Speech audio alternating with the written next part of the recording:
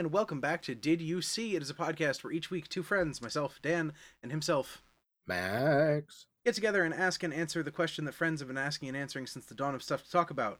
Hey, did you see? But before I ask Max that question this week, I would like to shout out two people who I have learned in the last couple of days are listeners to this podcast. So Ken and Sarah, shout out to you guys. Thank you very much for the support. Thanks. We appreciate it. Keep on listening. So, Max, did you see that Taika Waititi's Akira remake is apparently actually happening? I did. It's slated for what, 2021? May 21st, 2021. So that is 2 years from, the other day. Yeah, it's, cool, I guess. I think that this is kind of a leap for him from what we've seen so far. Yes. I love what we do in the shadows, and I didn't hate Thor Ragnarok, which is pretty high praise for a Marvel movie from me. Mm-hmm.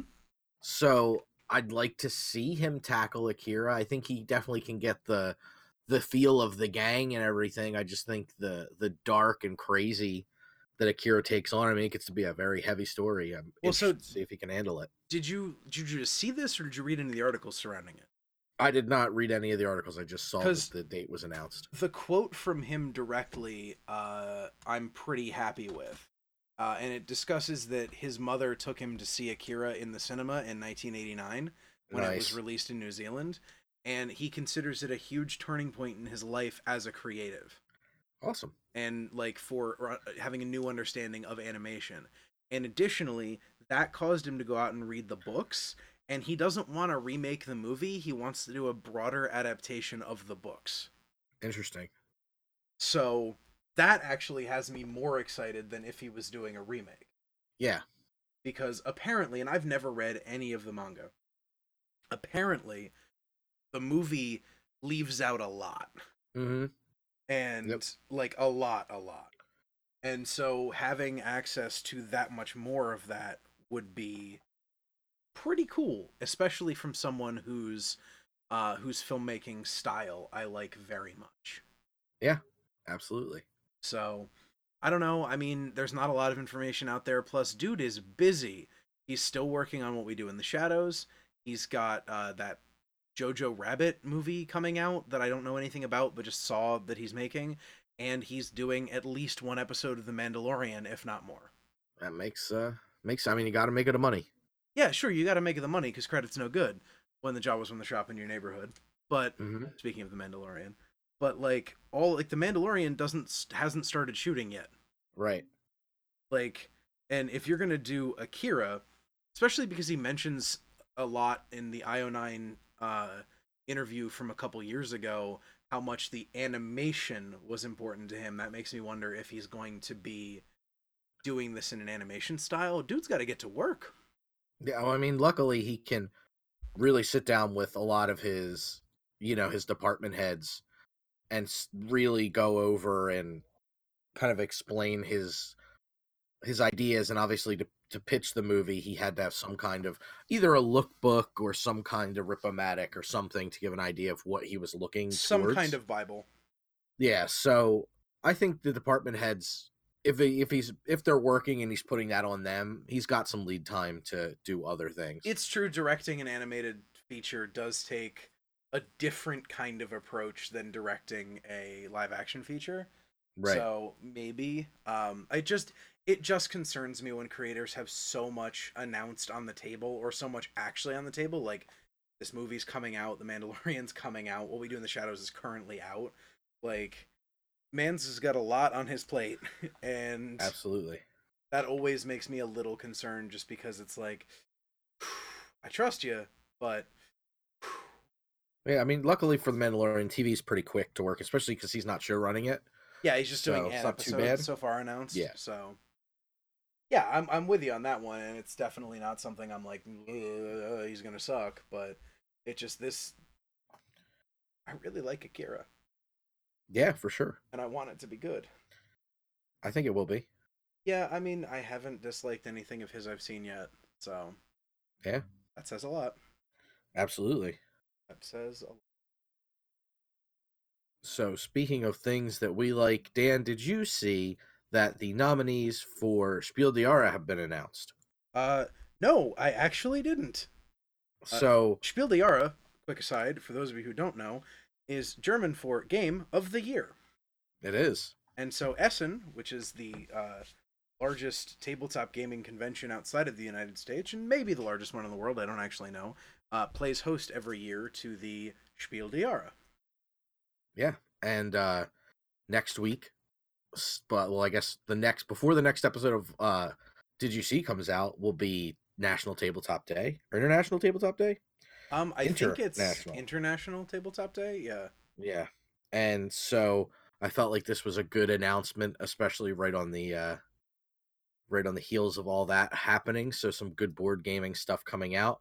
The three nominees for Game of the Year proper is called Just One, which is a word-based game. Oh, that's cool.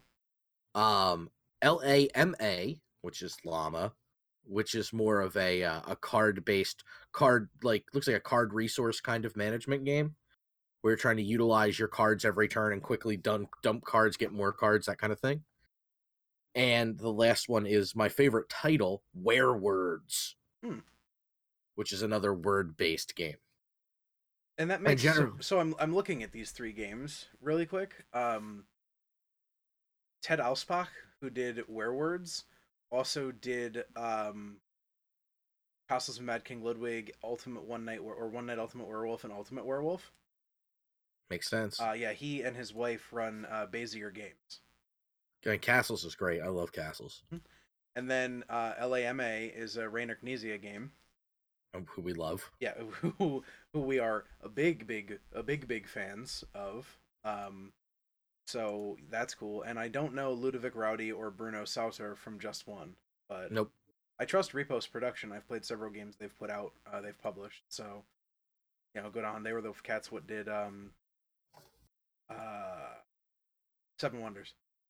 And if you're not familiar with Spiel des Jahre, generally the Game of the Year games tend to be more family-friendly titles, not so much aimed at children, but just ones that you could sit down on like a family game night and play without any kind of real tough rules understanding, but they more value elegance and For instance, good foundation. 2016, Vladimir Shvaddal won with Codenames, which is a big one for that.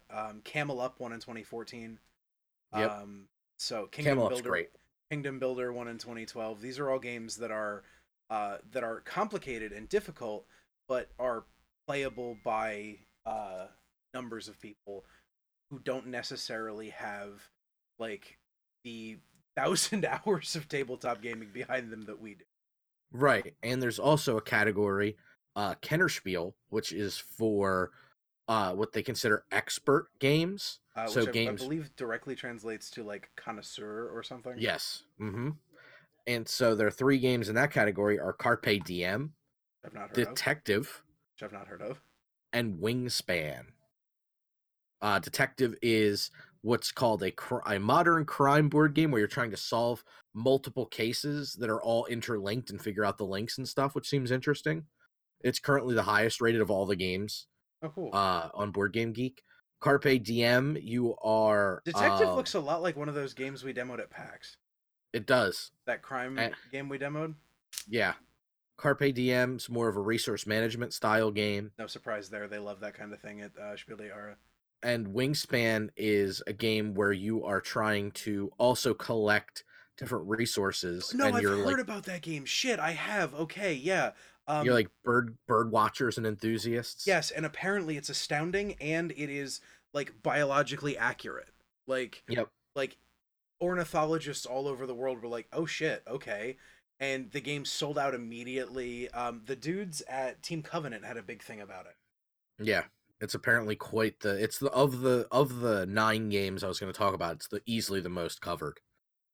And also, like, you can't get a copy for under $100, even though the MSRP is $55. It's very sold out. Yeah. There's a third category that is aimed towards children, which is obviously Kinderspiel. Kinderspiel des Jahre. And those games are Go Gecko Go. This game is called Fabulantica. Ooh. which is like it's a memory based game. Hmm. And my favorite, I will, I'll skip saying the actual name, but it's called Valley of the Vikings. Tal der Wikinger. Yeah, and the game is based around a barrel bowling contest that the Vikings have. I'm looking at the board. This looks like Hungry Hungry Hippos almost. Yeah, it looks like a treat. If I were a kid and I were like interested in playing this game, this is probably the one. On one of these three games, I'd probably snag this one. But I want to buy this game. Yeah, it looks like a treat. I wonder if has it been released in English? I haven't seen anything to indicate it has yet. But I mean, I love that they break out the categories now a little bit more. There's more refined versions of it. Yeah, obviously Game of the Year still being the most prestigious, but I like that they are also looking at games for gamers and also games for children. Yeah, so prior to 2011, it was just Spiel des Jahres, and then in 2011 they added Kennerspiel des Jahres, which Seven Wonders won that year, no surprise. And notably, Forbidden Island didn't win Game of the Year that year. Quirkle won. And then in 2012 they added Kinderspiel des Jahres. Yep. So they've really made, considering that 1979 was the first time that they awarded the Spiel des Jahres to Hare and Tortoise, which is still a popular game among gamers. Absolutely. It's cool that they're still going. And, like, it's an independent organization. Is that true? Yes. Spiel des Jahres is their own thing. That's awesome. Yeah, they're an independent organization that annually, is like, hey, we're going to give strategy board games a bit of a run. One of the things you will also notice is very few American-style board games get put in here. Yes, Ameritrash, as the board gaming community calls them. I was trying to avoid that because I hate that term. That is what they're called. There's Euro-style games, and then there's what is largely, that's their name. They refer to it as Ameritrash. I would, again, prefer to refer to it as American-style board games, which... If you don't know the difference, if you're interested in tabletop gaming, reach out to us and we can talk about it. But real quickly, European-style board games focus a lot more heavily on non-random factors and strategy. Woo-hoo. And American-style board games often introduce larger amounts of randomization within their strategy or at the expense of their strategy sometimes. Right, think Monopoly. Yes, exactly. Think games like Monopoly versus... games like Settlers of Catan, which does have a small random factor, but most of Settlers of Catan is down to your decision making. Correct. So, shouts out Klaus Tuber for creating Settlers of Catan. Seriously. He was a dentist. That's wild. Yeah, and he's like, by the way, he also didn't retire from dentistry until a decade after Settlers came out. Yeah. He's like, I guess I should do this thing full time now. Yeah, probably a good idea. Yeah. But yeah, that's fantastic. And by the way, Essen Game Fair, often called the Essen Game Fair, known as International Spieltag Spiel, German being the German word for game, is actually a trade fair. And in 2018, the attendance was 190,000 people. That's a few. Yeah,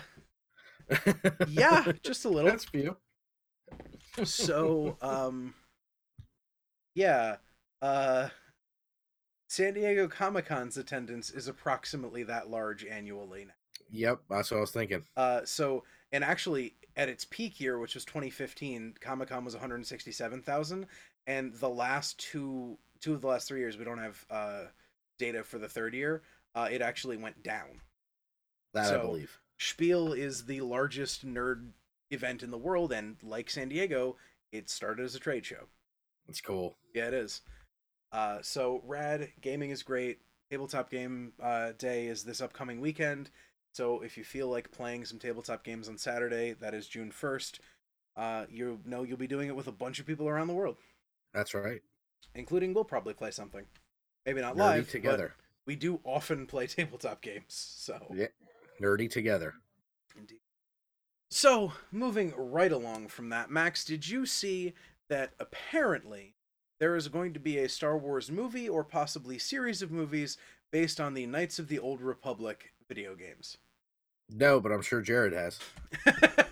I imagine he probably has. Did you ever play KOTOR? Yeah. Okay. I didn't much. Like, not really my cup of tea at that point. I That's don't know fair. why I never got into the video game expanded universe. I was much more of a novels and comic books expanded universe guy. Sure. But yes, apparently, Leta Kalogridis, who wrote Avatar and Shutter Island, in addition to um, being exec prod on Birds of Prey and the Bionic Woman reboot, and um, founder of Hollywood United, the pro-union website, and was also one of the peacekeepers and one of the people who brokered the peace in the 2007 and 8 writer strike. So, Nice. she's got some clout.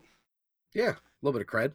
Is apparently already writing a script for basically the first pass for a potential trilogy. Cool. So they've brought her in to do that, which makes her the first female writer of any Star Wars theatrical product since Leigh Brackett got the co-writing credit with Lawrence Kasdan on Empire. Wow. Yeah. Yeah. So the thing that has people somewhat confused is that it's already been announced that Benioff and Weiss from Game of Thrones have the next trilogy, or it's at least one movie announced, and they've said it's a trilogy that will come out pre-Christmas weekend every other year starting in 2022. So that's 22, 24, 26. Right. Which leads, unless this movie is coming out in the off years, or these movies come out in the off years, which they might, it could be 7 or more years before this stuff sees the light of day. It feels like this is going to be the off year movie, especially with the announcement now. Mm-hmm. Plenty of time to get that going. I think that definitely would be, and I think it'll pair well depending on what timelines they Benioff and Weiss are handling. It'd be cool to see that. I mean, I'm excited because, like, as far as like all the people who have said in the last couple of weeks, months, year, whatever, that Solo killed Star Wars' ability to do anything other than main saga movies. Really what Solo did, what we'll see in lasting effect of Solo, is that it's gonna need, every project is gonna need to be paid a little bit closer attention to. I mean, just, yeah, and I think they need to not be as, I mean, like, this was Solo's really on the nose, right? Like, we're really going for a thing where you can tell these off. I mean, this is what God, how long ago we talked about this on Poor Man's Process? A bajillion 5 years ago? 6 years ago now? Yeah, I was talking about how excited I was for the prospect of, I don't give a shit about any of the main storyline stuff from Star Wars. This is a whole world, this whole universe, this whole everything. There's so much to tell. Like, let's get telling some cool stories we haven't heard about before. Get on that. I'm stoked. And, like, so the simple fact that if we continue to get a Star Wars movie every year for the rest of time, and we continue to get things like The Mandalorian, which, let's not forget, is being showrun by Jon Favreau. Correct. But buy all the cheeseburgers you want. And we're getting the Cassian Andor Rogue One prequel series on Disney Plus as well. Like, they are doing the thing that for 20 years almost they only did in novel form.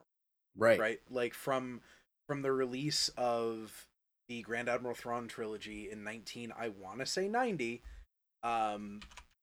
they did nothing but release that stuff as a book. Nice. Heir to the Empire was 1991. Okay. I knew it was something like that because in 1998 when I read it, it was already 7 years old, or several years old. Right. So, also, shout-outs. I know they put all of the old books into a vault and said it's not real canon, but please give me an Heir to the Empire, Dark Force Rising, and Last Command movie trilogy. I can die happy. There you go. So, Dan, I got some news, but I want to do it a little bit in a non-standard way. Okay. All right, so what if I told you about a movie that was a revenge movie? Are you interested? Yes. Okay, well, what if I told you the main character was a 21-year-old Irish female convict and the movie was set in Tasmania in 1825? That sounds amazing.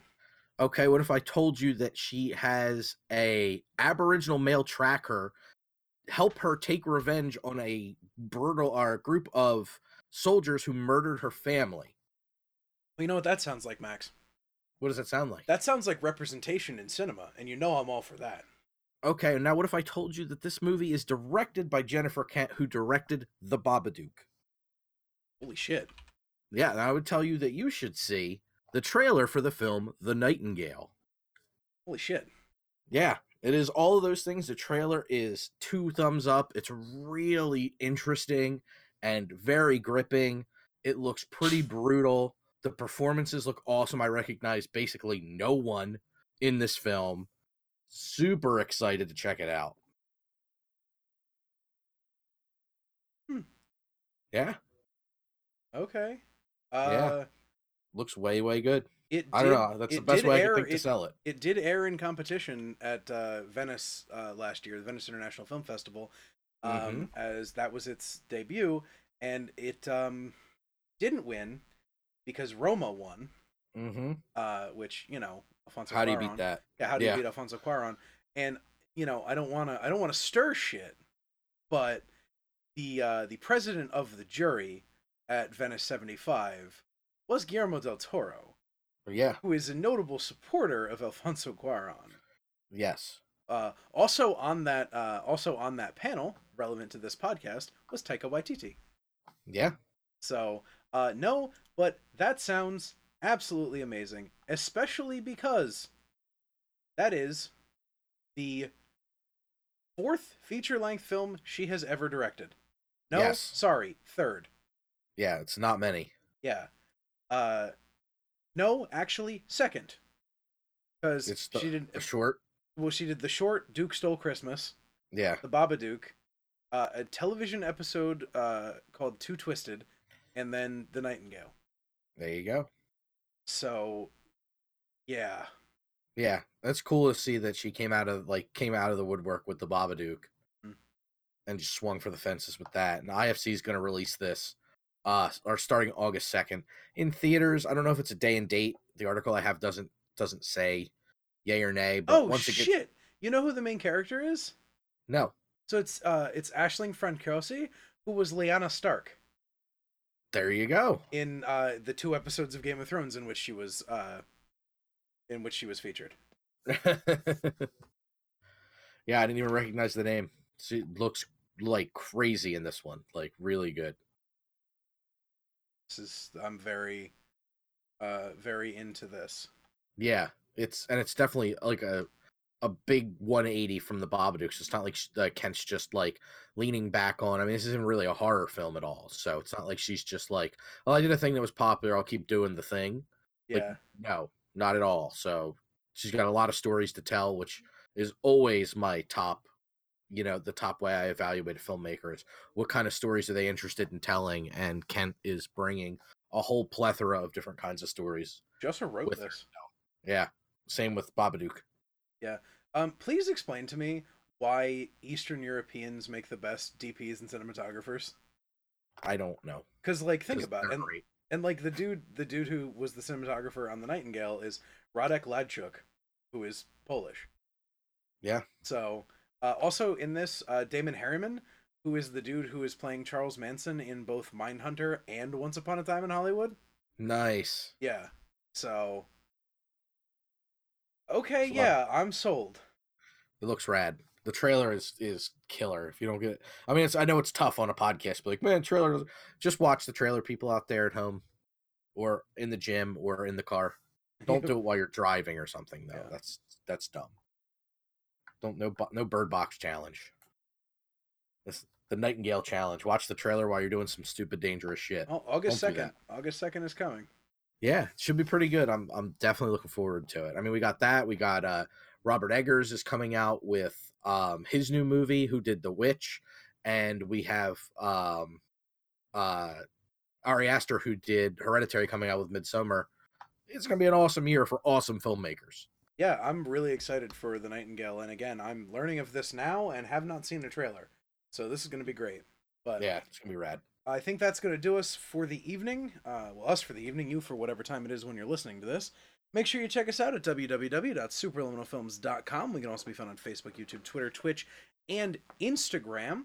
Gonna take that moment, as I always do lately here, to plug the last 2 weeks of July. If you're in the greater Philadelphia area, the Philadelphia Podcast Festival will be going on. So far, the big shows have been announced, but the smaller shows have not. We will be featuring, or it will be featuring, live shows from Mueller, She Wrote, which is a podcast about the Mueller investigation.